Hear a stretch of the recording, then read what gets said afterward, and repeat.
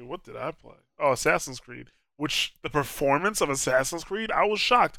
It's great on the PS3. It's so much better than the Xbox 360. I'm kind of pissed. I played the other ones on 360. It's that much better. Do you think that you would have liked Assassin's Creed No. 3?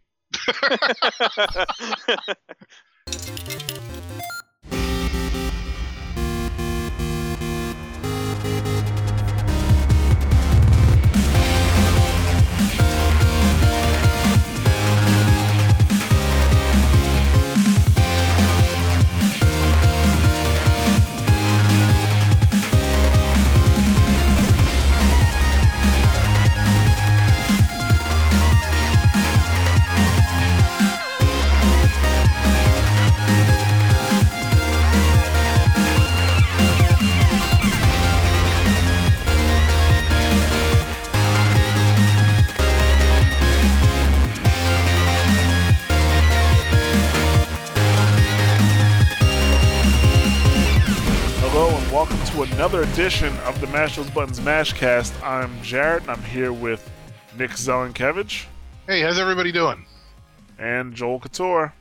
And screw you, Barnes & Noble, for not letting my story be available to be purchased by people outside of the United States. You guys can all enjoy the story I just published this today, actually, but nobody else can. Good job on you guys, though. Well, to fill everybody in, Joel Couture had his first, I guess, work officially published in Nook magazine. Yeah. Except if you are anywhere outside the United States, you can't enjoy this work. Which is basically all of my family and friends who would probably buy it. Victory! Well, it is bitter. But, it could be worse. It could be not published at all. Exactly, which was me yesterday. Yes. Shell of man. Big difference. Big difference. Alright, but yeah, this is Mashcast number 105. Let's go ahead and get into it. Let's see, Nick, what have you been playing? Still Warcraft, still Hearthstone, but I did actually feel compelled to play another card game, and I downloaded for free off PlayStation Plus Poker Night at the Inventory 2. Which is basically just a poker game, but you're playing against Brock Sampson from the Venture Brothers, Claptrap from Borderlands, Sam of Sam and Max fame, and Ash from Army of Darkness. Overall, it's pretty straightforward. You play these little $20,000 tournaments. You can play Texas Hold'em or Omaha, and then the whole premise is that you're supposed to study the avatars to determine when they're bluffing or not. I'm not good at that. I just play the cards that I have, and I played fairly tightly, and that did fairly well for me. At least through the first few tournaments. Then I got a little. I just stopped caring and just started betting randomly because again, it's not real money. so why not just go all in on the first hand?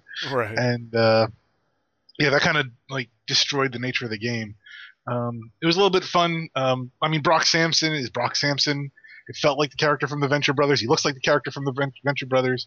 It was kind of fun to see him interacting. I'm not too familiar with Claptrap from Borderlands to know. It's annoying. How it acted annoying. That's perfect. Then it was But it should be annoying in a funny, cute way. It wasn't none of those things. It was it was pestering. It was like pestering and needling Brock. It's like having a machine that doesn't work in the house. Like the internet is busted, but the internet box also talks like an annoying shithead. So I'm guessing you That's don't like Claptrap. Claptrap. No, I don't much care for Claptrap. Really? Yes. Did you play Borderlands 2, or is that just all from Borderlands 1? That was all from Borderlands 1. I played through Borderlands 1 by myself far too much, so I couldn't even part of your try problem. to play. That was definitely my problem. Yeah. So just playing the tutorial, I just shoot at that thing anytime I saw one. Yeah, I didn't mind him in Borderlands 1, but in Borderlands 2, he's really funny. Okay. Well, good. They must have heard me. You got jolted by Borderlands 2, but how? Actually, there's this one part specifically, like, it's toward the end of the game, and you're at this gate, right? And you just fought off a bunch of enemies, and Claptrap is like, okay, we're going to go in here, we're going to storm, and he gives this huge speech, okay? And it's pretty funny. But then, like you've seen Claptrap. He has a wheel. That's it, right? Mm-hmm. So the gates open and it leads to a bunch of steps. He's like, "Oh no!" It was hilarious because then he gives another speech about like almost like he's dying. Like you're gonna have to go on without me and blah blah. Yeah, it was funny. So Nice. I enjoy Claptrap. But go ahead, Nick. Continue. So I think your enjoyment of the game will go will entirely depend on how well you react to the characters. Ash from Army of Darkness, well, an iconic character. Um, it I mean he's fundamentally he's Ash from the Army of Darkness game, so it's a digital representation of what Bruce Campbell used to look like 20 years ago. Mm-hmm. And it's an okay impersonation of him, but it doesn't. You can tell it's not him, and so that I thought was a little weak. GLaDOS is the not really the dealer, but she sort of manages the game, Right. and she will comment appropriately based on your actions as far as whether you should have folded or not, or whether you should have bet as much as you did.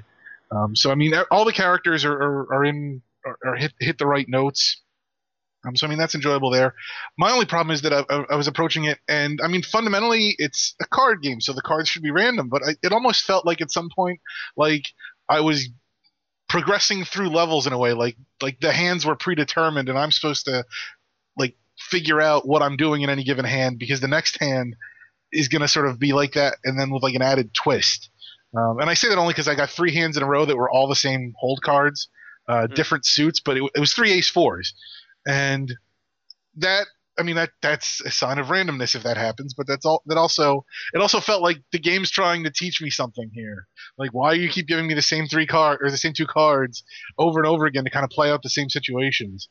But I mean it's a single player poker game, so you get what you get out of it. But for free off PlayStation Plus, I have no arguments with it. And it was fun playing with Brock Sampson. I will admit that. The other game that I played, which wasn't really much of the game, but I did download and play the Stanley Parable demo, Right which was the most mind-blowing demo I've ever played. And the only reason I'm not playing the Stanley Parable itself is because I'm just being incredibly cheap.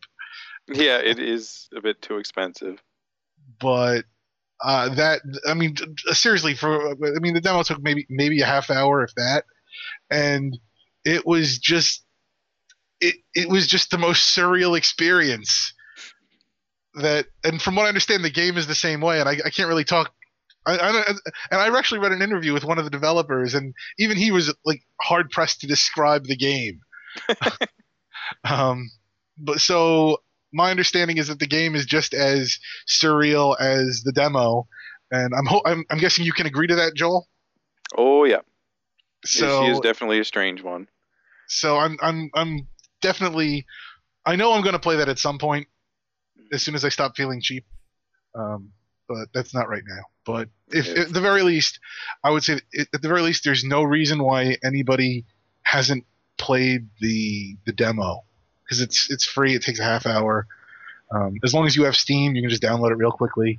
Outside of the fact, if you don't have a machine that can play it, that really should be your only excuse for not playing it, and even then, like, steal one. So, I don't know, I enjoyed that immensely. Okay. Clearly, you're advocating theft. Yes. Yes. Kill a family if they have one that you need. All right. What about you, Joel? I actually haven't been playing all that much. The publishing thing sort of took over my week, but I did play some more Pokemon, and didn't get much farther than I was last week. But I did play with some other people and found out the trading system. My God, I didn't play Black and White or Black and White 2, but you can trade anywhere now. Like, if you're just on the map and, like, one of your buddies is online, like, I want to trade with you right now, you can trade there. None of this going back to the Pokemon Center, going into a room, making sure you sync up. You can just trade wherever the hell you are. It's like, give me 5 minutes, I need to catch something stupid if you're giving them something for free or something like that. Like, it's just so much more streamlined and easy to just do something simple like that. So, again, like, this, I would wish I had more time to play it. but it is still impressing me. So really enjoying that. I did finish Slender: The Arrival. That was one hell of a scary evening I spent playing that. I was pretty put off by it and having trouble sleeping that night. Just because the monster in it, Slender Man. I mean, most people played the 8 pages, and really this does just sort of build on that with the Slender Man creature, where if you look at him for too long, you go insane and die. And he can sort of teleport and be wherever he likes. You know, it doesn't matter that you've just seen him and turned to run away from him. He might be right behind you when you turn around too. Mm. So it makes for a pretty scary game. Um, the only nuisance of that is a lot of the levels are still based around collecting things. So when you're being chased by an enemy that can teleport and do whatever it wants, appear as close as it likes, and practically kill you instantly on contact, you have to screw around the woods, find 8 items that are quite small. Like they do blink a little bit, but they're not very big, and they're usually behind something. So if you want to go around exploring looking for these things and then have him show up, all of a sudden you're tearing off in the woods. You don't know where you are. You're not sure if you've missed an item or what, or how far back it is, or which one of the things you haven't gone to. So it can get frustrating from a gameplay stance, but it's still terrifying to sort of be puttering around the woods and dealing with that. They added another creature into it too that behaves differently. It has more. It's bound by a few more rules. It can't teleport well as much. But this thing is just sort of, I don't know. It looks sort of like Casey Jones from Ninja Turtles with long hair, for lack of a better way of describing it.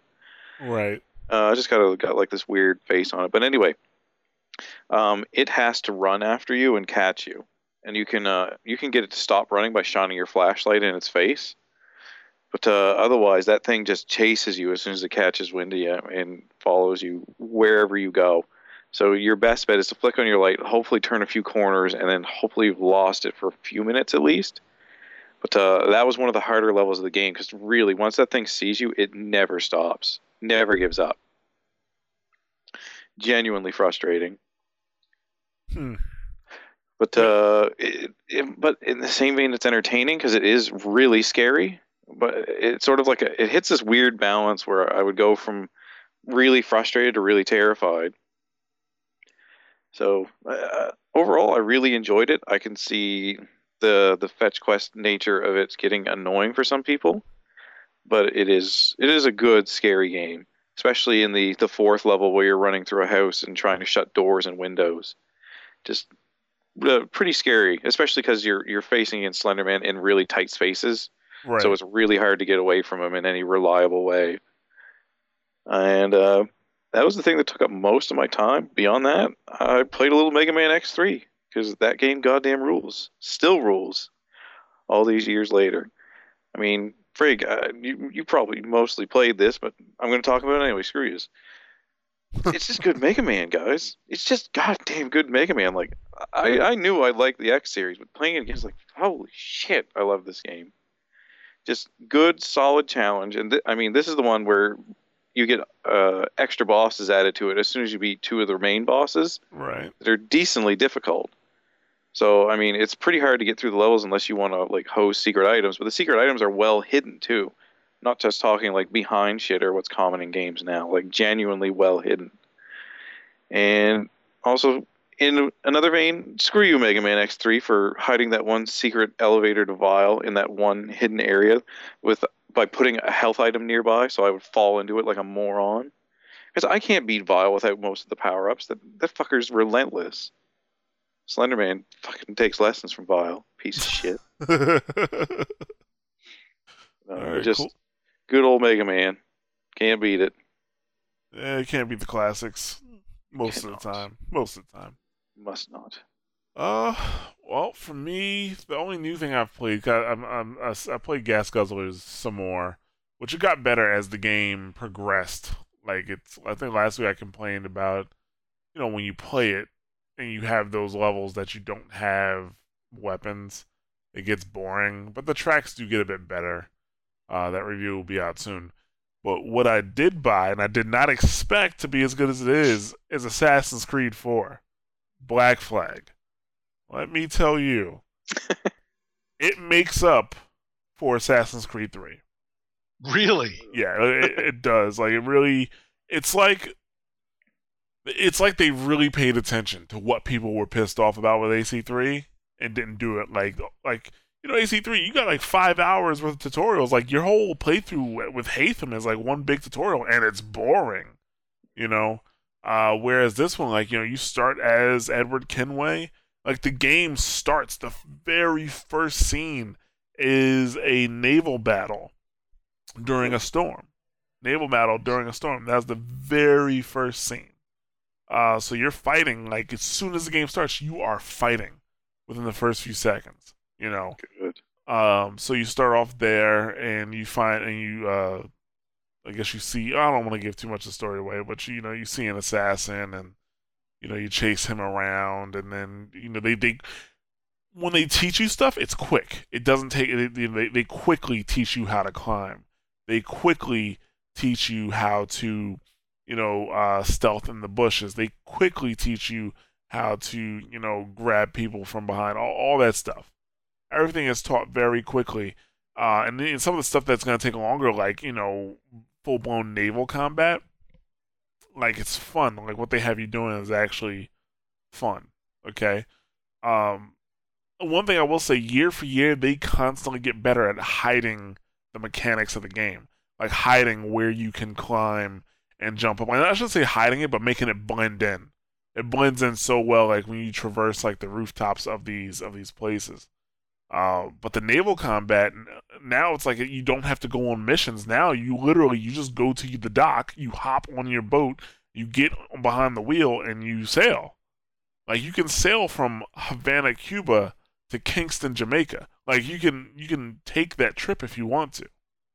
And the weather is random, so sometimes you'll get into a storm, sometimes you'll get into a hurricane, and the thing about it is like part of the fun of just of being on the sea is controlling the ship. It's not like you just steer it and it goes in that direction. Like you have to fight with the waves and with the wind and all that stuff. It's awesome. It really is awesome. And boarding a ship is great. It's a great feeling every single time I do it. Okay. Just like taking their shit. Yeah, exactly. Like like sometimes I'll see a ship in the distance because you get a spyglass now, so you can see the ship in the distance. I'll chase it down, and I'll get next to it, and I really do wish I could just put "Yo ho, motherfuckers" on the side of my ship. Like it would be awesome. Like it would be awesome. But like you basically do battle the ship, and you just got to get it down far enough to incapacitate it, but don't sink it. Then you ride up next to it. You have your crewmates, throw ropes to it, and they pull it in, and then you all jump across and you start fighting.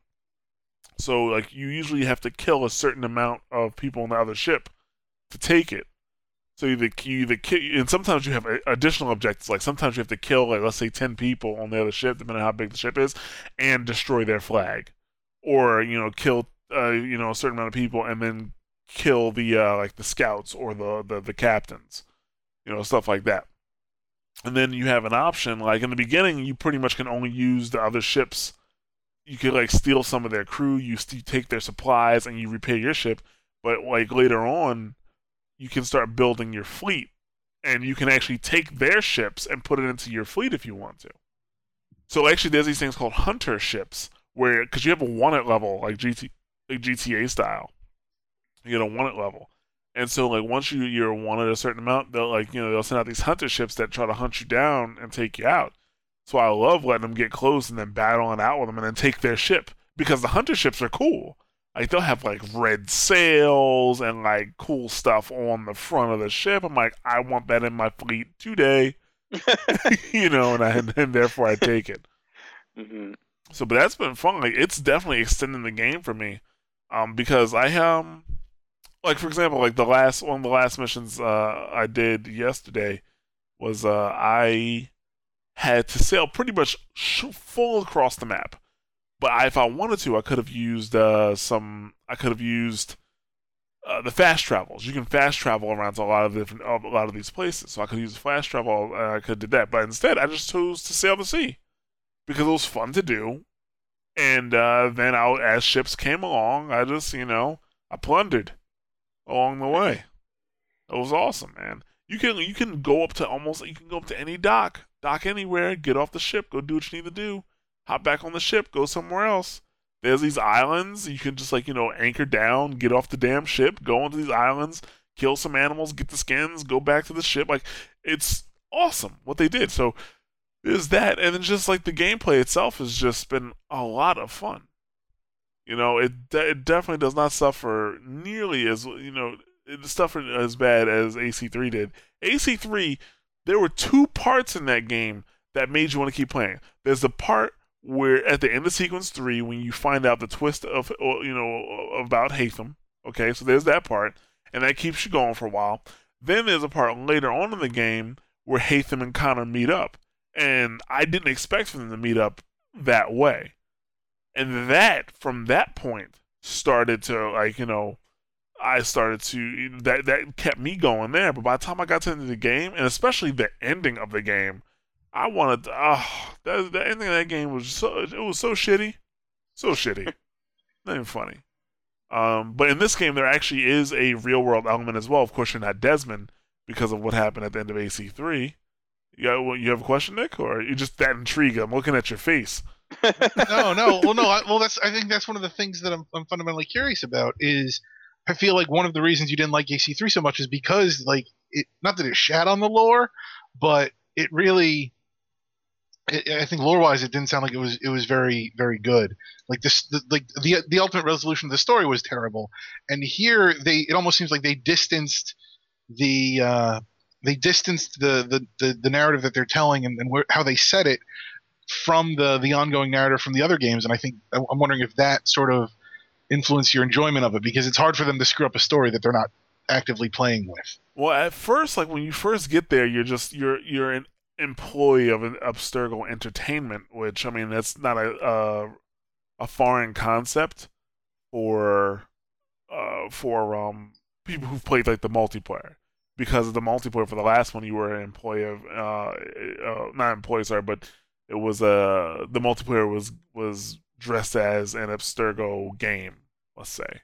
They try to break the fourth wall in this game because they mention AC Liberation as a collaboration between Abstergo Entertainment and Ubisoft. What? Yeah, they make it. They try to make it seem like that's a movie, like it's a movie that was produced by Abstergo Entertainment and Ubisoft. So they try to break the fourth wall a little bit. But yeah, so you're this employee, and like you don't see your face. It's all everything you do is in first person. And you get there, and you have your desk, and it has an animus there, and you're, at first it's kind of like, well, how do you see these memories? Because I would think, I from what I understood, this guy has the memories of, a common ancestor of Damon, or not Damon, but Desmond, sorry. And so I would think, oh, they must be related, but there's something else. There's another reason why he can see that. And they explain it in the beginning. I just don't want to ruin it for anybody who hasn't beaten AC3, because if I tell you how they are able to do it, it'll ruin the ending of AC3, because you can put the pieces together really fast. But so you're going through these memories that aren't yours, but later on in the game, you get access to other people's computers and you're able to hack them, and that is how you get story information. Okay, that's how you get what happened with that team, with Desmond's team, what they're doing now, all that stuff. So that's how they're relaying that information. But you only come out every few sequences. Like I think the first time I was pulled out of the Animus was sequence 3. At the end of sequence 3 was when I was pulled out of the Animus. So it's good. I'm enjoying it a lot. Yeah, it's just I kind of have a challenging mission ahead of me where they don't want me to kill anybody, which is not the first time I've had to do it, not kill anybody. I just had to knock them out, but the way they want me to do it, I don't think I'm gonna, it's gonna be that easy. So, but yeah, AC4 Black Flag, definitely good, and the PS3 version runs so much better than the 360 version. Oh my god, the only time it's like a lot of chop, I would say is when it rains. It probably dips down to about 30 frames, but other than that, the game runs at about 50 frames per second. That's how you know I'm a PC gamer, because I can eye 50 frames per second. That skill will come in handy today. Yeah. So yeah, there goes Nick with that foreshadowing. Actually, a different kind of foreshadowing. Did you hear about, or did you actually come across the Watch Dogs Easter egg that's in Assassin's Creed? No, is it a poster? Yeah. No, I haven't. I haven't seen it. There's a poster for CTOS, which I guess that's the operating system that is in Watch Dogs, and all the hacking is done off that. And apparently that's referenced in AC4. I have to, next time I hack a terminal, I have to see. Huh. That's interesting. I wonder, because the thing is, the guy who I'm talking to, the IT guy, is the one who shows you how to hack in the first place, and I don't recognize his voice at all. Well, I don't know. Maybe that's a Watch Dogs tie-in. But that just blows my mind. Then if Abstergo and Assassin's Creed take place in the same universe as Watch Dogs, which takes place in the same universe where Ubisoft is making Assassin's Creed Liberation. Yeah. So. Yeah, I kind of want to finish AC Liberation before I play the special mission I have access to, because I got the PS3 version. I have access to the 1 hour special content for PS3. So it was funny because I almost picked up the special edition for Xbox. They had one. The place I went to, they still had one, and I was very tempted. But I was like, you know what? I've been burned too many times. Forget about it. The game's probably not even going to be that good. And I picked it up for PS3, and I'm like, oh, the game was awesome. Maybe I should have got the special edition. So, but I'll just wait. I'll do what I do with a lot of special editions. No, a lot of people don't buy the expensive ones, so you just wait. And then Best Buy has them on sale for like $60 or $50. That's how I have this dragon from Skyrim. I don't even like Skyrim, but the dragon is awesome. So, but yeah, that's me. That's what I've been playing, Assassin's Creed. But I guess let's get into our topics. Speaking of Best Buy, we can roll right into our first topic. So Best Buy has this membership program that they're making called the Unlocked Epic Gaming Membership, and what it is I'll give you 20% discount off of new games. That's $60. No, so games that are $60 because they really don't sell PC games. And actually, I'm sorry, they do sell some PC games, but it's not applicable to PC games. Only console games, which you're talking $60 or $50 for Nintendo. It's a 2-year membership. I don't see anything here for a 1-year membership, but a 2-year membership for $120. So after about 10 games, you'd get your money back. Woo. Yeah. I'd rather just, spend the money. And, if I don't buy 10 games, each year, then, it's 10 games over 2 years. Okay. Well, that's not terrible. But it's 10 games to break even. Yeah, I know. I mean, why would I spend that much money in advance? Exactly. But that's what they want you to spend that money in advance. Because that's part of it. Of course they do. They love it when you give the money for nothing. Why don't you get a warranty on those 10 games while you're at it? They Why offer don't you just them. leave your wallet behind and your credit card? They offer warranties on those games. I know they do. Everyone does, and then they won't replace it when it's broken. Oh, really? I've never bought any of those. It's actually broken. Oh no, we don't cover broken discs. Really? That's a different story. Is that just Future Shop, or is that actually Best Buy? Actually, that's GameStop in Canada. I know, at least those little cracks that were appearing in the middle of discs wouldn't cover. Wouldn't cover that. No. Wow. It's like, what good is the warranty then? Well, if you scratch it up, kind of, the kind of thing that you could get fixed up, with your own CD repair kit, or at like any old place that happens to do that. For like the $2. You mean like Windex? Warranty? You can fix that with like Windex and a paper towel. Well, that works too. Yeah. Perhaps you know who told me how to do that?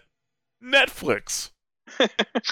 They had a little FAQ. Oh, disc's not playing? Try this. I was like, oh shit, son. It works.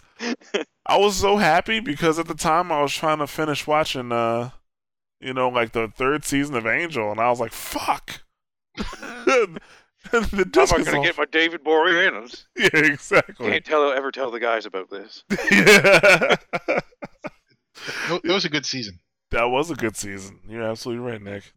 But back on topic. Yeah, I don't know what they're thinking.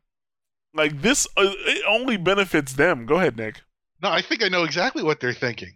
Because who's going to be going into their stores right now to buy expensive shit? Because really, this only applies to people who are buying expensive shit that they can outlay this money. Right now, we've got 2 console generations coming out. So you've got parents who are going to be coming in buying this, and they're going to be looking, saying, you know what? We're going to be buying tons of games for our kids over the next 2 years. They're not thinking about, oh, if I wait to buy the games, they might be cheaper. Especially these are parents who are going to be buying the consoles at launch. They're not the kind of parents who are waiting to be like, you know what? Now's a good time for me to get a PS3. Because I can get that in a whole library. No, these are parents who their kids need the top of the line shit, and they need it immediately.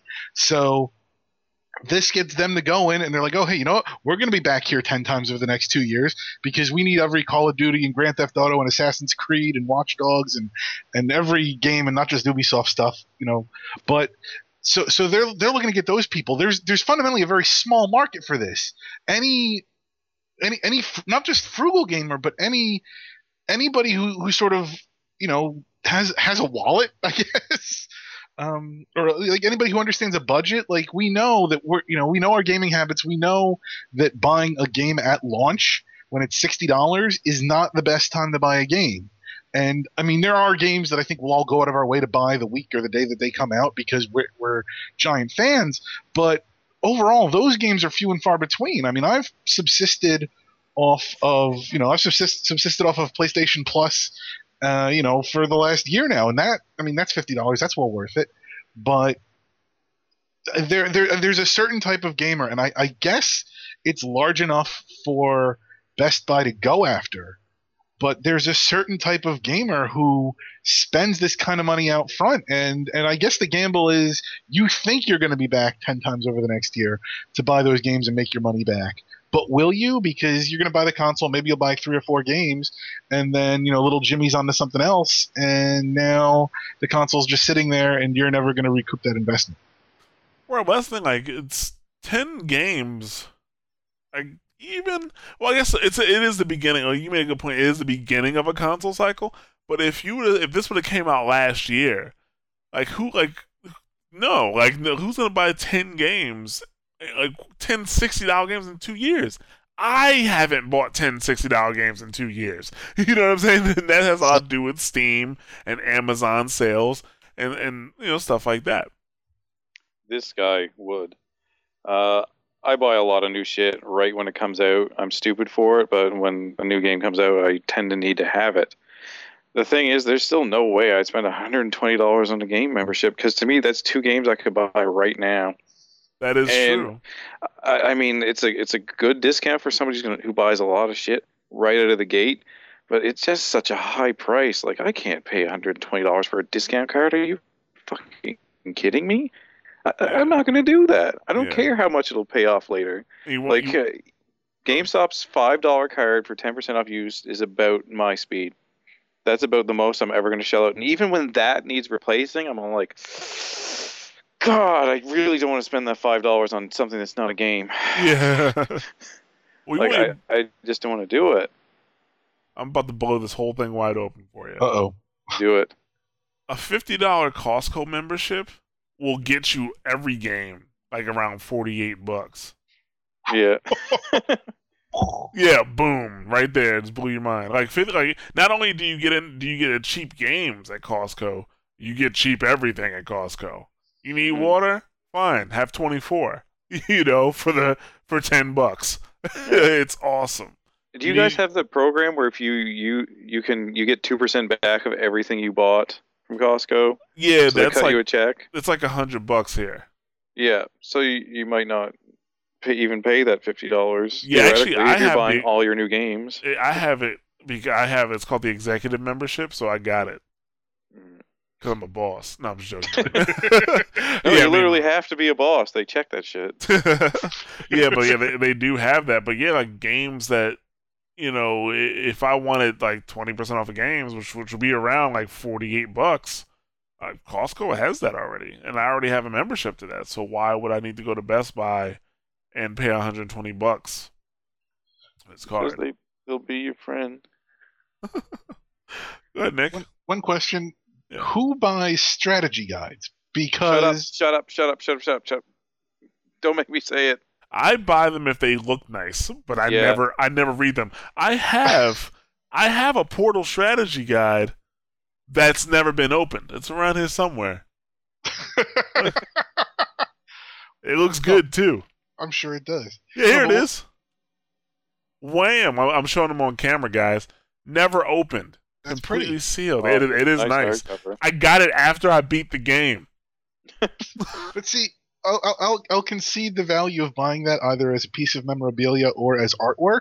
Yeah. But one of the things you get with this membership is you get 2 coupons, one of which is 50% off of a new strategy guide. 50% off a new strategy Mhm. guide. Well, is that paperback? It doesn't say, so it might be hardcover. Better be hardcover. But Yeah. my point is, though, that outside of the extreme collectors like yourself, I keep showing him my Yeah. books. we no longer have any topics. This is just now Jarrett modeling all of his strategy guides. He just showed Marvel versus Capcom. Was it Marvel 3? That's actually a straight up art book. Well, that's not a strategy guide. That's man. He's not. just showing off now. Yeah, now But it's no, awesome. now- Look at that. Yeah, no. Look at those That is pictures. nice. Look at it. Look at it. It's beautiful. Yeah.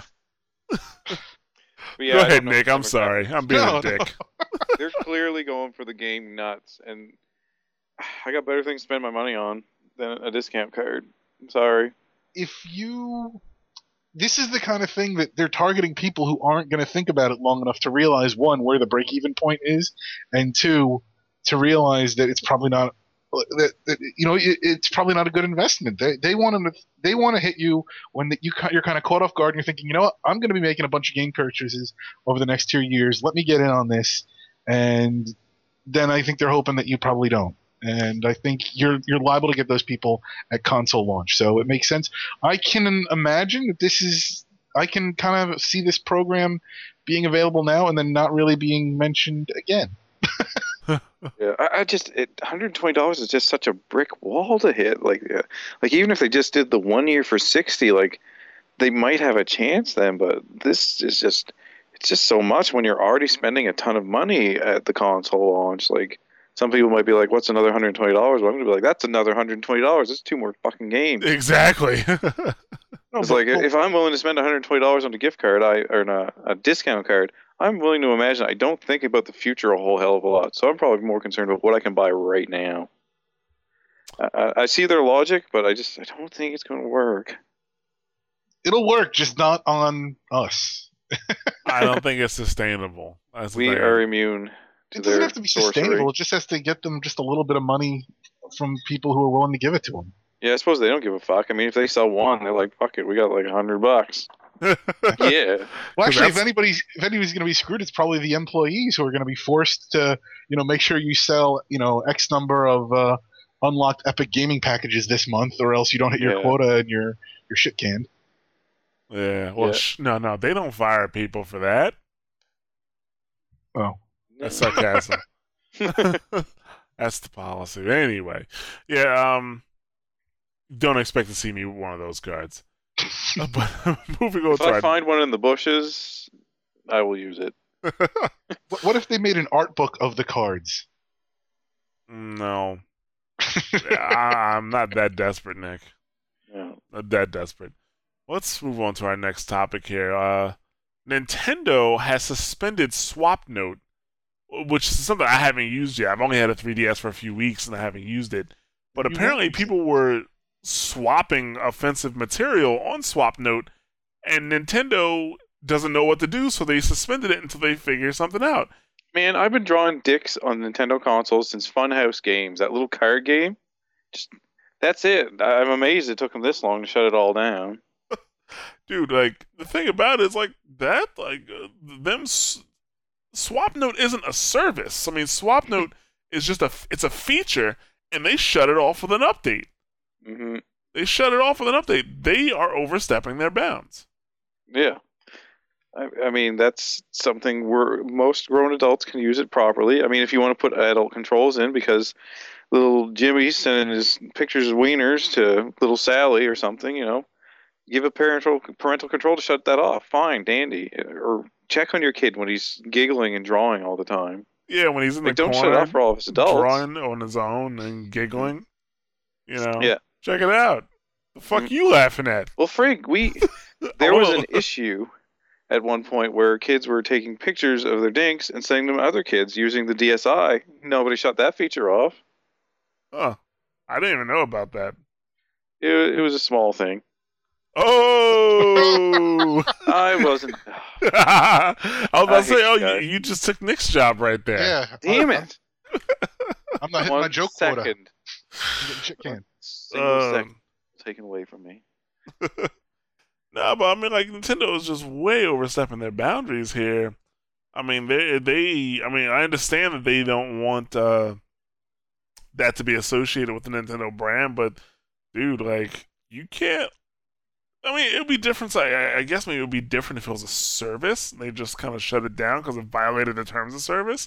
But oh my god, like, there's adult content or offensive content on Nintendo console. We can't let that happen.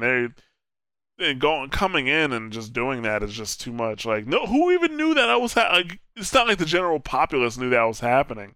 No, it's not like I have an epidemic of dinks coming towards me on my swap note. Jeez. Yeah, I had a quick visual right there, and thank God I did. But yeah, I noticed I managed to grind everything to a halt. Sorry, guys. It's a swarm of penises. Just shut the whole thing down. But I mean, really, this is any messaging service can have this happen. I know Nintendo likes to look family friendly, but I mean, anytime human beings can communicate with each other, they're going to send dinks. It's going to happen. You just have to roll with it and accept it. Yeah, I think Nintendo needs to. They just need to reactivate that because I mean they are hampering the service of the device. I mean, I don't think anybody's gonna take it too seriously. I know they want to look like they're doing something, but this isn't the way. Yeah, I mean, what can they really do? Anything in the shape of a penis? No, like X that out. Like, yeah, do we have the Dink Squad, hired on board to check every single note going through? It's like, no, that's a cock for sure, for sure. I know it. Everything goes through Nintendo headquarters now. Yeah, like fuck, this guy's good at identifying dinks. Yeah. Yeah, I don't know what they're like. What could they possibly do? I mean, like, you can attach pictures and stuff like that too, to Swap Note. I think that's a feature they added. Not actually, that wasn't available on launch, but then they added it a little later. And you can actually just send pictures, put it into Swap Note, and send it. But I mean, okay, like what could you possibly do about that? Say do it again, and we'll shut it off again. Give a stern talking to. And I'm not sure about this. Do you need to have the other person's friend code to get stuff from SwapNote? I think you I do. think so. Yeah. I mean, I guess you could street pass certain people. I guess it's very picky. Like, man, their products are picky. Like, one of my friends tried to name their Pokemon Thorny, and it said it was offensive and wouldn't allow it. Really? Thorny. T-horny. You got her. Really? Yep. Like they crack down like jeepers, guys. I know this stuff is built for kids, but I mean, has to be a limit here. Like if I have to have somebody's friend code to send it to them, odds are good I'm okay sending something stupid to them. Right. Like I'm not sure how offensive images are coming across unless it's by someone the kid fucking knows.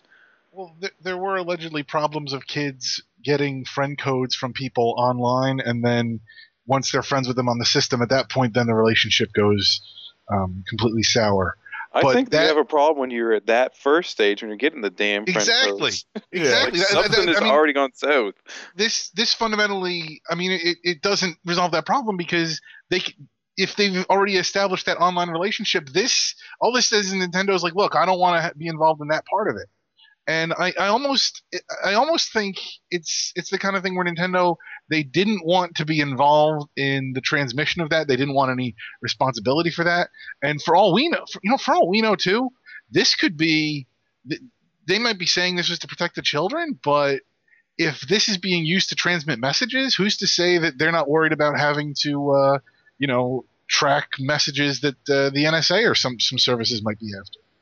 But regardless of that, though, I think the problem is that they didn't want to be involved in that. And then when you kind of realize, like, well, there's still an end around this. You can use your cell phone. You can use the internet to transmit the images. You can also use that for all your Snapchatting needs or Snap swap noting needs, whatever this was called. I don't have a Nintendo system. I don't care. No, it's but stupid. I don't care about it. It's stupid. Yeah, Nintendo is stupid.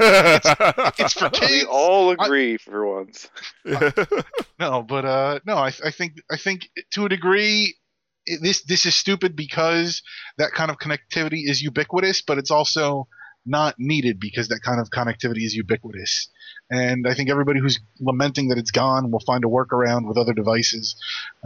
It's not like your 3DS or your 2DS was replacing your cell phone anyway, so you'll still have that. You can still theoretically contact people on that, and send pictures of your dink with that. So exactly. At the end of the day, stop me, Nintendo. At the end of the day, all you're doing is you're not using a Nintendo service to send your dink, and I guess that's what Nintendo wants. Now, when it comes back on, I kind of want to find a way to just draw a dick picture and send it to somebody. Is it coming back online? It's at some point. Whatever Nintendo puts in place to stop me, I'm going to conquer it. Somebody's getting a picture of a cock when it comes back. Okay. Damn it! Why'd I take your friend code? just saying. And then that's my flag of victory for this problem. Can we get chat roulette as WiiWare? Yes. Okay. Well, let's move on to our next topic, which is about Square Enix, which apparently is back in the black, which is good. It's good. I guess it looks like Final Fantasy 14 money is doing them good. It's 14, right? Yeah, it's Final Fantasy 14. I should know because I actually have the game. Yeah, which is it's actually I haven't had a chance to play in like 2 weeks, but it's all right. So yeah, Final Fantasy 14 money and some mobile money helping out. They're back in the black, but it looks like all studios, according to this article from GamesIndustry.biz, all studios will shift focus to mobile and online titles with variable pricing. That sounds like a terrible idea for a company whose fan base grew from, single player, deep, long experiences. I'll tell you that much. Yeah. That's where their fan base came from. Besides Final Fantasy and the Tomb Raider series, which Final Fantasy is definitely their heavy their heavy hitter. What else do they have? Sleeping Dogs? Yeah, that's recent. What else do they really have? Oh, Kingdom Hearts. But that's also RPG-esque. But none of the they're not known for online. Maybe with Final Fantasy 14, that's going to change now because it's doing well. But to shift focus to mobile and all studios. I can see if you shift some studios, but all studios to mobile and online titles. Yeah, it just sounds like it's going to be Port City for the next couple of years because it's quick, easy cash for them. We already know that they're working on certain titles. We know that they're working on a Kingdom Hearts 3. We know that that's on the way. But other than that, what else? And Final Fantasy 15. But what happens after that? Phone games. Final Fantasy's having on phones. over and over with every new generation release. Didn't we technically have that? Wasn't there a Final Fantasy 7 sequel, something with Vincent? That was that wasn't a sequel. Yeah, no, that was on that was PS3. Was it? Yeah, it was what you call it? Having children. Dirge of Cerberus. Oh fuck! No, that was shit. Really, I didn't mind it. I'm not gonna tell you it's a good game, but I didn't mind it. Dirge of Cerberus, man. I don't know. It was just a fucking terrible shooter. What was the PSP one called though? There was a Final Fantasy one on PSP, or prequel, I guess, to Final Fantasy Yeah, 7 on it's PSP. actually I have it. It's Why? But it's much farther. Crisis Core. It's Crisis Core. There it is. That's supposed to be excellent. I have it. I just never played it, and I probably never will. Actually, no. Where's my PSP? It's around there somewhere. Oh, You got everything right nearby. Yeah. It's my place is a mess, but 'cause you know have art everything's in books arms. everywhere. Everything is in arm's length. That's not a mess. That's triumph. Oh, thank you. So, but yeah, it's it's Crisis Core. But yeah, back on topic. I don't know. I guess it's like they're chasing the money. That's what it feels like. They're chasing the money. They're a company. That's what they're supposed to do. No, Yeah, but you're it supposed feels to be like they're smart always about it. Come on. behind. Like you got to be ahead of the curve to succeed in business. Don't just like mobile's big now, so we're all doing mobile. Especially Leave since a couple people it behind. takes time to develop these games. Well, that's the problem. And I think the problem is that you're focusing a little too much on the mobile aspect, because their concern is that it takes time to develop these games, and they spend all this time developing all these assets. And games turn around, and what's popular one week, it changes in a matter of weeks. And so they're looking to get stuff where they can have content updates on a more regular basis, so they can keep pushing out content. The traditional RPG, I don't think it really lends itself to that, but something like Final Fantasy Online, that does, where they can keep pushing out contents to keep players engaged. If they have any sort of microtransactions, they can make revenue that way. That's really what they're focusing on. They're kind of looking at the old traditional model of work for an entire PC generation or an entire console generation on one Final Fantasy game, push it out, and then that's kind of your big payday. That's not sustainable, and so they're trying to adjust. I guess mobile falls in insofar as that's another device for them to work on, but they're looking more at the evolution of the revenue model more and how that affects the development model, more so than they are saying, oh no, we need to be on mobile devices. You thought about this way more than I did. I just wanted to say no. No, Big it was old no. no, because there was an interview with Yosuke Matsuda where he talked about that, and he is the what does it say? He's the president of Square Enix now, having replaced Yoichi Wada, and he talked about that a little bit, about looking at sort of the turnover and revenue models and trying to get on top of that. And I don't think they're shunning their player base. Does Final Fantasy 14 shun any of the Final Fantasy tropes? Does it feel like a fundamental enough Final Fantasy game? No, it doesn't. It feels like a MMO. Okay, maybe they are. Maybe they are.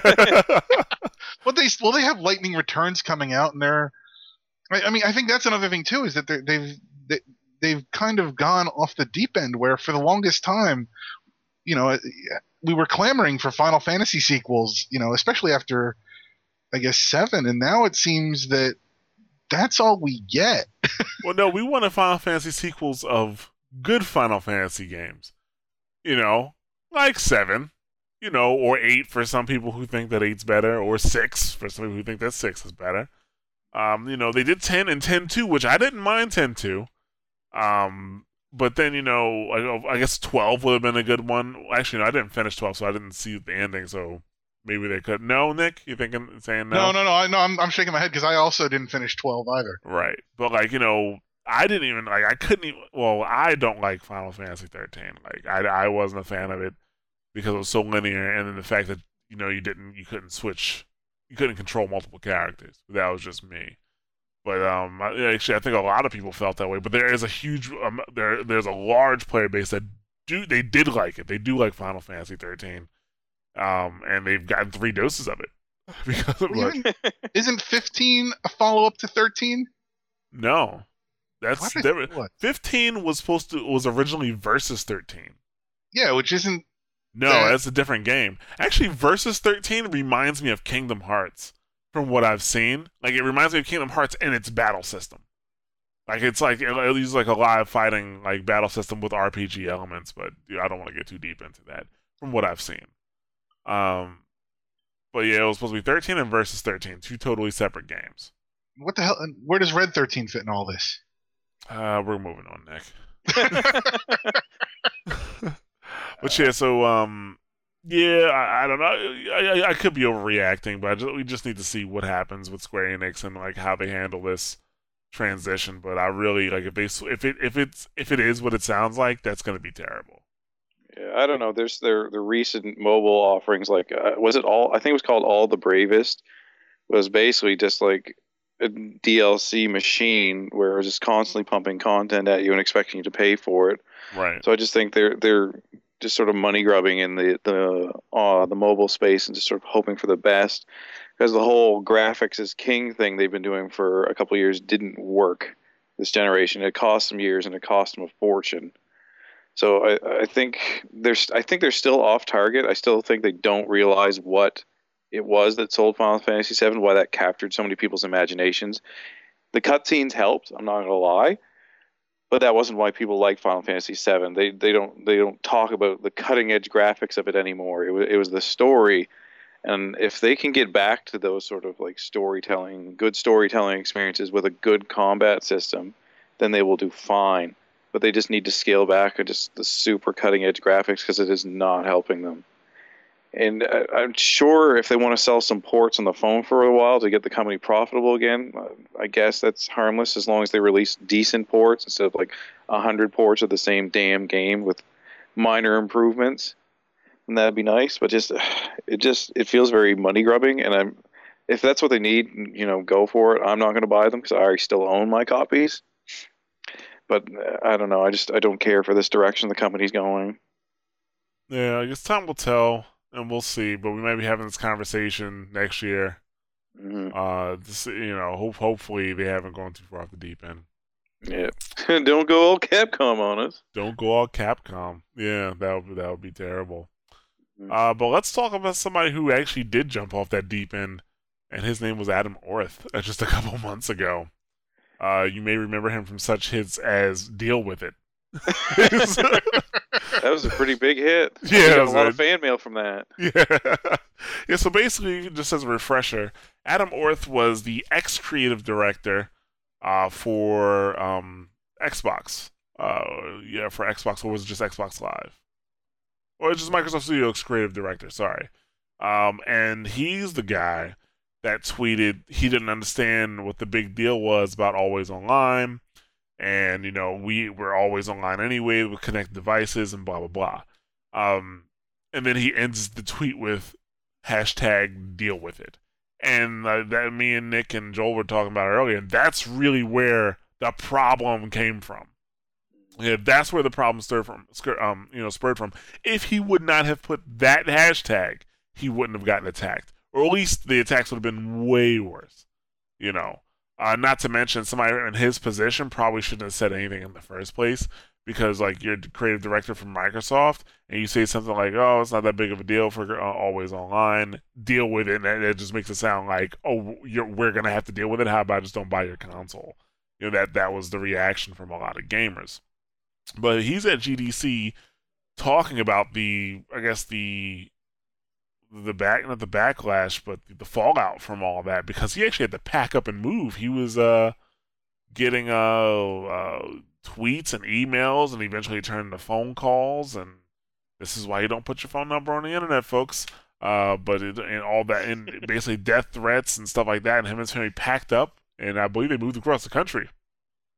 They moved all the way across the country, and now he's working for a much smaller company. He says him and his family, they didn't know what they were going to do financially, and then coming off of something like that, like, it's hard for for a big place to pick you up, with bad PR like that. And knowing you can't keep secrets and your mouth shut. Exactly. Exactly. Yeah, So companies don't like you doing that. Frig, when I worked at GameStop, you couldn't even release minor pieces of information about games that were coming out without getting threatened to being fired. If they caught you doing it, you'd get kicked out. This is on a grand scale of getting caught. Right, yeah. It didn't come at a good time. It really didn't come at a good time. But he did admit something that was kind of obscured, because when he left Microsoft, he made it seem like he was just leaving. It was like, nah, I was just leaving. It doesn't have anything to do with this. But in this talk at GDC, he definitely confirmed that he Microsoft didn't force him to quit, that he resigned himself, and it was because of this that he Mm-hmm. did it. Oh, no Uh, doubt. yeah, and basically he was just the talk was about the toxicity of I guess the online communities and things like that. Uh, but and don't get me wrong, I don't think it's right for somebody to give somebody else a death threat, and over something like this specifically. But at the same time, you have to take responsibility for your actions. Like it was irresponsible in his position for him to tweet something like that. Mhm. You And know, especially to call out the internet like that, like to say deal with it. Like, oh, please don't. yeah. At Please. the very least, he should have expected to have a huge backlash. I mean, Mm, if somebody sees it and then boom, they send a reaction about it. That's to me, that's not them harassing. Like harassment would be somebody with multiple accounts spamming you or sending you emails and stuff like that. To me, that's harassment. Or if they start telling you, giving you death threats and stuff like that. And just to clarify, if somebody tells you to go die, I don't consider that a death threat. no. If somebody says eat bleach and die, that's not a death threat. Somebody saying something like "I'm gonna kill your family," that's a different story. Like some type of, you know, Biggie Smalls rap song. Like it's not. Yeah, I wouldn't. That's harassment. Yeah. So If I can just go back for a moment, though, at least his argument as he portrays it in his GDC Next speech isn't so much that he was calling out the internet. It was more that he was having a back and forth with a friend on Twitter, and the nature of their back and forth was fairly jovial and a little sarcastic and with a bit of an edge. And so his hashtag deal with it, as he portrays it, wasn't directed at the internet in general, but it was more directed at his friend in the tone of the conversation. The well, problem being that the conversation happened on Twitter, which is to say that instead of having like a private conversation in your house, this is akin to being in a public forum with a microphone and yelling that back and forth to everybody where everybody's listening. So I mean it's not so much. I mean, fundamentally, I can see how he, as an employee of Microsoft, would legitimately, want to defend this product, especially if he believes in the product. If he actually doesn't see the issue with the online features, and if he's having that back and forth with somebody else who may agree with him and feel the same way, I can kind of see how the conversation might get to that. The problem is that he completely lost sight of the fact that to do that on Twitter invites that response. And the problem too, the fundamental problem is if he had just said, I don't understand why everybody has these problems with the always online function, and left off that hashtag, somebody could actually reply to him and say, hey, here's why we have a problem with it, and that opens up a dialogue, that's fundamentally what Twitter is supposed to be for, encouraging dialogue, encouraging conversation. But what happened is as soon as he put that hashtag on there, that didn't open up a dialogue, that just brought the dogs in. And at that point, there's no conversation to be had because it's completely drowned out by people, with just being complete assholes. And then to that degree, I mean, fundamentally, this is a cautionary tale for everybody that has any sort of online presence, as far as always, always, always mind what you're saying and where you're saying it, because there's no there's no backsies on this. He can't take that back, and he lost his job and had to move as a result of that. So I mean, he for his transgressions, he paid a very high price. But I mean, fundamentally, the problem is that there is an accepted culture of hate speech. I shouldn't say it's accepted, because I think most rational people kind of roll their eyes at it and ignore it. But that doesn't get rid of what's happening here. And really, it's the kind of thing where if you're with somebody and they're kind of being loud and saying like, yo, that guy's like if you're at a bar, somebody bumps your friend, and your friend's like, dude, that guy bumped me, I got to get into a fight with him. You might grab him and be like, dude, like it was just the guy just bumped you, like chill out, calm down. But you don't get that. There's no, dude, chill. There's no, that doesn't happen on the internet. Instead, you just get this echo chamber where it escalates in this to the point where, yeah, he has to move. That, I mean, that's for a decision. I mean, how long do you think it took him to compose that tweet? All of 30 seconds? I mean, for a decision like that, the ramifications that that had on his life. I mean, okay, he shouldn't have tweeted that. I'll concede that, but this isn't entirely his fault, and I think he's very valid in giving this talk to kind of I think highlight that, because the only way we can kind of improve the culture online is to talk about it and have these discussions, and ultimately raise the level of discourse so that the people who immediately instead of responding to something, you can disagree with the deal with it, you can talk about the deal with it, but the death threats aren't a discussion. They don't foster learning, and we need to move past that as an online community to get anywhere, and that's ultimately, I think that's what he's trying to do here. Okay. One thing, that whole the thing about the deal with it, that definitely came before he started having interaction with his friend. That definitely came before the interaction and the back and forth with his friend. His friend responded to the deal with it, and they went back and forth, which made the problem a little worse because people started watching that conversation, thinking he was just talking to a normal guy. So the deal with it definitely was put out there for the masses, and this is what he gets. I don't feel sorry for him. When you're in that position and you have all these followers, especially because you're the creative director of Microsoft Studios, you have to tweet with responsibility. You do. You got to watch what you say. It's like a famous person. They can't. I mean, I guess technically speaking, they can tweet whatever they want to on their Twitter accounts, but then they have to deal with the ramifications. You are 100% entitled to your own opinions. 100%. But if you share those opinions, you got to deal with the backlash. That's a reality that a lot of people do not want to recognize. When you say something, you should. I mean, I guess in a perfect world, you should be able to say something and that's it. But this is far, far from a perfect world. So if you say something, especially if it's controversial, prepare for backlash. You have to be prepared for it. Don't just be like, I should just be able to say it. I should be able to walk down a dark alley without having to be worried about getting robbed. But do I? No, I avoid dark alleys. That's the thing. Like, you have to live in the world that we live in. Did you actually say in the middle of that Adam Orth has to deal with it? Yes, he has to deal with it. Yes, that is exactly it. Exactly. Hashtag deal with it. I was wondering why you had that big ass smile on your face. I was like, oh, Nick must have a pun. It was you. That was all you. I'm just recognizing your hard work there. Oh, well, thank you very much. But yeah, so I mean, I agree with of course the level of hate that comes back it's a problem, but at the same time, like, while you're trying to fix that, you can't just be saying shit. Like, you know what I'm saying? You can't just let it out unless you don't care. Like, I'd say my opinion and not really care about it. Because that's just me. But I mean, obviously he did, to the point where he felt he had to move. He got death threats, but nobody ever came to his house, or there was nothing to. There was nothing to prompt him to move besides the threats themselves, which are all pretty much probably idle.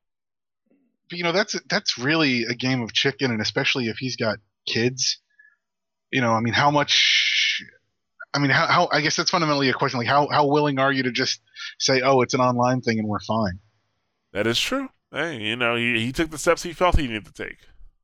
So, but I wonder who received more heat well, actually, no, I'm sorry. He definitely received more heat than Adam Sessler did about his recent opinions and tantrums, which that's going to bring us into our next topic, which is, actually, the next topic isn't about Adam Sessler. It's about the whole resolution issue between the Xbox One, particularly with the Xbox One against the PS4. So, last week, Adam Sessler was catching some heat because of a bit of a tantrum he threw on Twitter. And this week, I guess the Sessler Something is the name of his show that he does on Revision 3, he pretty much dismissed the fact that the Xbox One running games at 720p or having to run games at 720p isn't that big of a deal. Now, last week when we talked about it briefly, it was just Call of Duty, which is running at 720p, 60 frames per second. But more recently, we found out that also a few games, including I want to say Dead Island, but it's Dead Rising 3, is going to run at 720p at 30 frames per second, not even 60 frames. So, of course, people are getting, upset. This whole thing has turned into something called resolution gate, which everything's a gate now when it's it's a a thing, I guess you can say. So, it turned into a resolution gate, and people are pissed. And he's catching a little flack based off of what he says basically that it's not that big of a deal. When I'm sorry, it is a big deal. Every game, every single launch title should be coming out of the door 1080p, 60 frames per second. With this generation, it doesn't matter, if it's the Xbox One or the PS4, it needs to be 1080p, 60 frames per second, just because from a hardware perspective, it's like, what have you been doing? Like, how did you build the system that you can't meet those specifications? Yeah, why am I spending $500 on a new system that can't even do that? Like, I mean, if I'm going to invest in the next gen, I expect the graphics to be better. I mean, that's the selling point of the new console, isn't it? Better graphics. That's always been what it is. That's the visible aspect of it. For a schmuck like me, that's what I look for. Yeah, well, that's what they have to sell. Do that? Like, if they went and talked about, the games are going to be smarter, people are like, so? Mm-hmm. What does that fucking mean? Yeah, exactly. You saying this game's smarter than me? You want to fight about it? That's me. Yeah. So, but go ahead, Nick. I know you got something to say. No, I was just thinking here because these are all launch games that are having this problem, and they're all launch games on the Xbox. What were the specs of that? What was it, like 2 graphics cards taped together that we were hearing about rumors from the Xbox dev kits back in the day, and you were complaining about that because there's no way that would actually be what was in the console. Do you remember that? Well, 2 graphics cards taped together. Yeah, when the Xbox One, before we even knew it was called the Xbox One, when the 720 specs were first leaked, it was alleged to basically be. I don't think they were actually taped together, but it was comparable to 2. I want to say it was 2 Radeon cards taped together, and I remember you were completely disbelieving of that and could not believe that they would use a console like that because your PC already could output better graphics. Oh yeah, it was. I think it wasn't just the fact that they were saying they were going to use 2 cards, but the cards they were saying they were going to use, specifically. Those 2 cards were like low spec cards that like my PC would blow away 2 years ago. So yeah, that was back then. But is it possible? Is it possible that actually was the dev kit?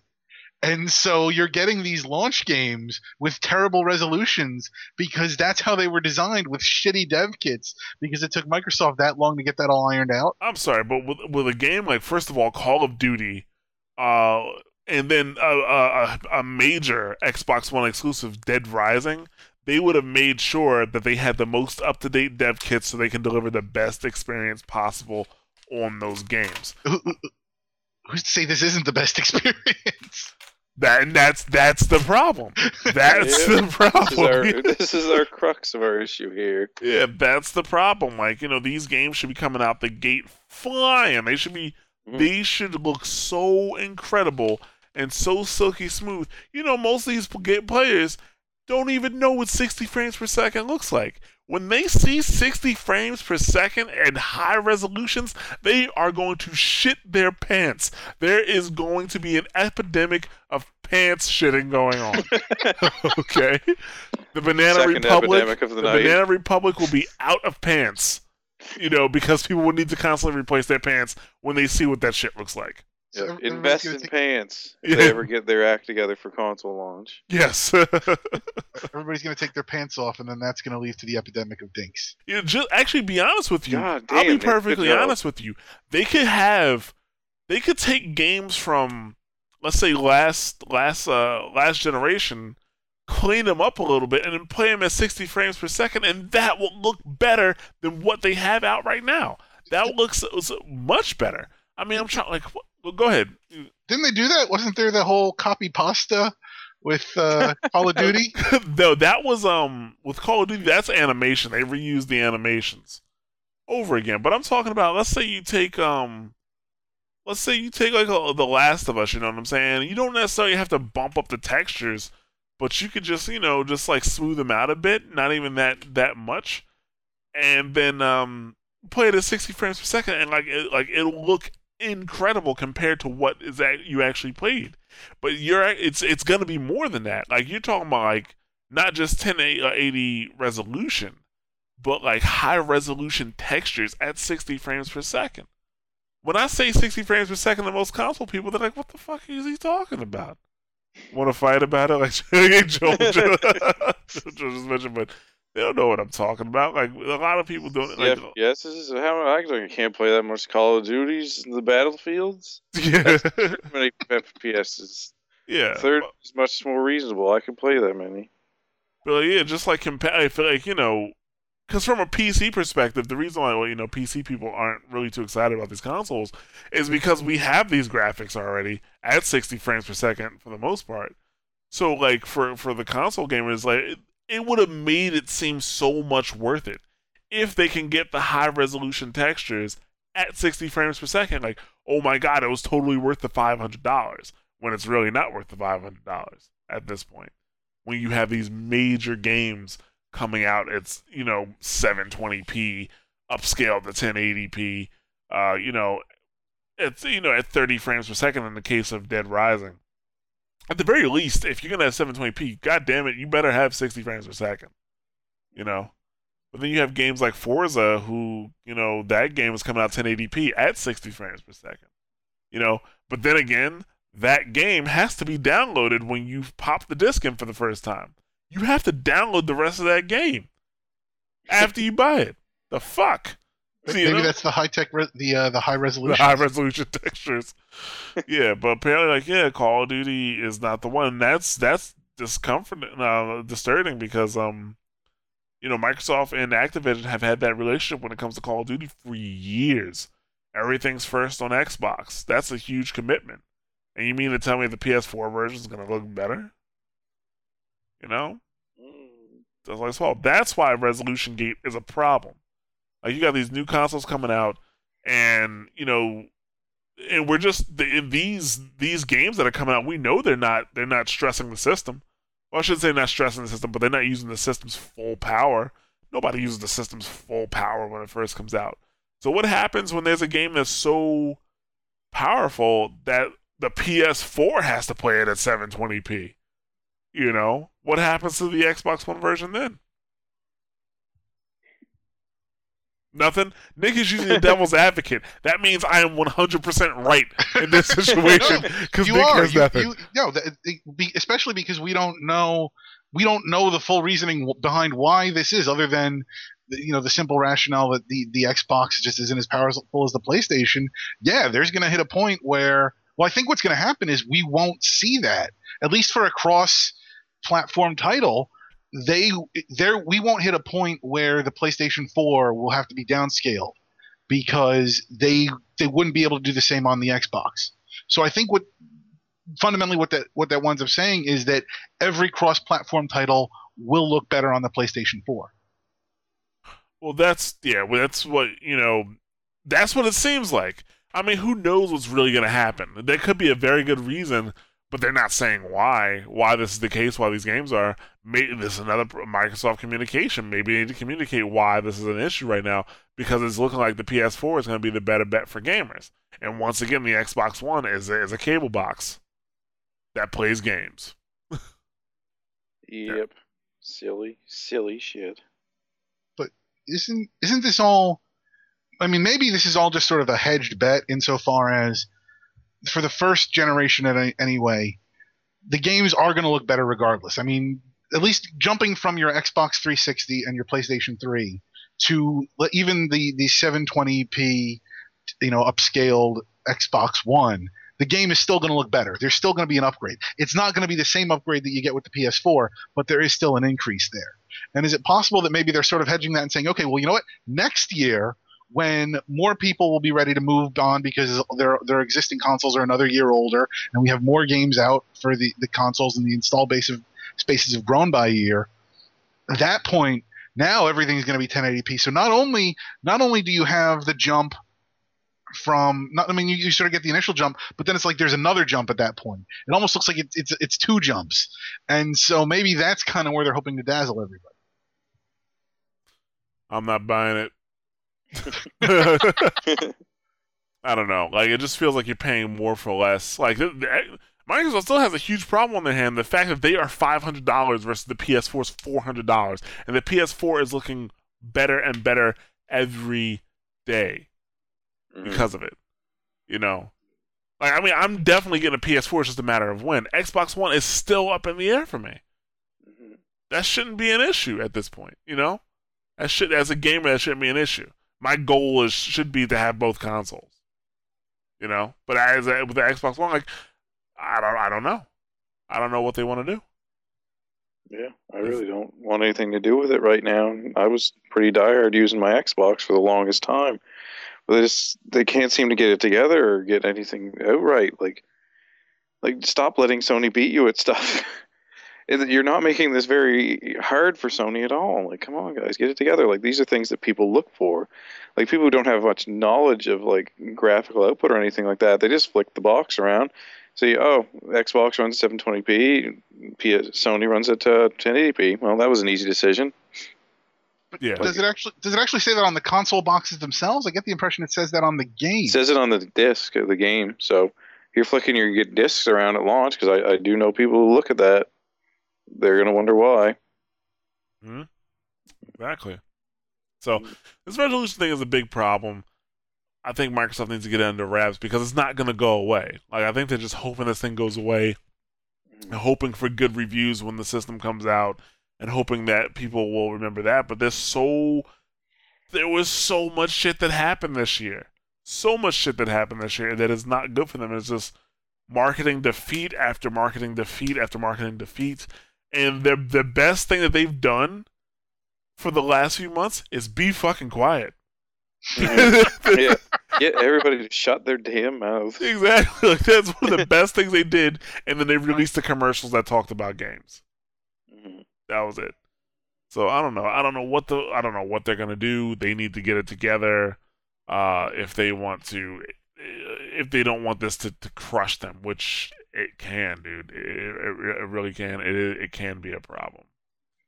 There is, if I can just jump in here 1 second, there is one thing in the Forbes article that they mentioned, is that Microsoft is promising to have 4 times as many consoles available as Sony at launch. So they're hoping the PS4s run out and people just buy these instead. That seems to be the plan. Yeah, and that, and who knows? We'll have to see if that strategy works.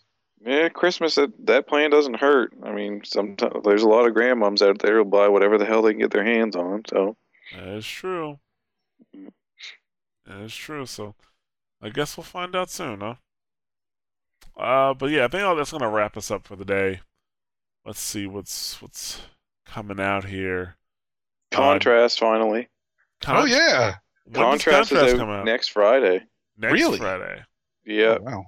Well, then we should be talking about that next week. Goddamn right. I hope so. No, we won't because it's the week after we'd be talking about No, but I mean we should be saying it'll come out. Oh, yeah. It'll come out next week, yeah. Let's see. Need for Speed Rivals, which I'm not getting. I haven't even looked at a single trailer for that shit. Which, kind of, I just called it shit without looking at a trailer, but, I just know because I'm a gamer. That's how I know. Was that the trailer that had Jesse Pinkman? No, that was the actual Need for Speed movie. Oh. So he's going to be in the movie. I don't even know what the whole Rivals thing is about in this game. But I'm just not interested. But who knows? I didn't think Assassin's Creed 4 was going to be good. Maybe this game will be alright.